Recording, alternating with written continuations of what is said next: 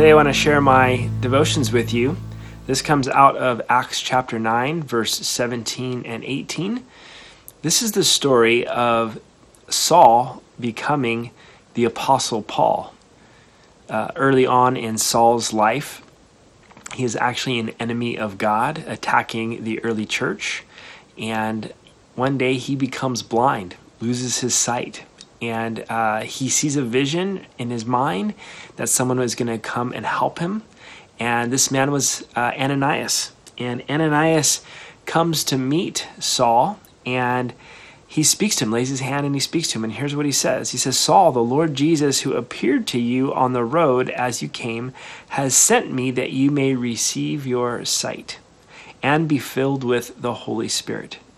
Immediately there fell from his eyes something like scales, and he received his sight at once. And he arose and was baptized. What changed in Saul, who became Paul, wasn't just his name, and it wasn't just his physical eyes, it was his spiritual eyes. It was his vision. It was his perspective. You see, at the beginning, Saul, had this vision or this perspective that he was doing the right thing by attacking the early church. But what ended up happening was God changed his vision, changed his perspective, so that he could see what God sees, or what the vision and the plan that God had for his life. But what had to happen?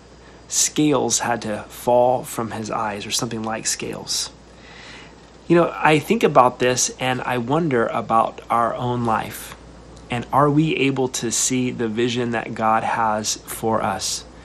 A couple years ago, I drove up to Saskatchewan, Canada with our family to go see my wife's parents and her family. And on the road up in Saskatchewan, let me tell you something. In those summer days, your windshield gets full of bugs. You just hit so many bugs, and you can't really stop and pull over because you just have to keep going until you get to the next gas station. But it's amazing how much your vision becomes impaired because of all these bugs. It's not until you can get to that next gas station, you can clear it and wipe it, and all of a sudden you can see again. You know, I think about this, that this can sometimes happen to us in our own spiritual perspective. We go through life and our vision can get impaired, and we can have a difficult time seeing. And especially as we're going through times like these where things can be confusing, things can be very dark, and sometimes we feel like we need to either fix it all or just wait for it to all go away.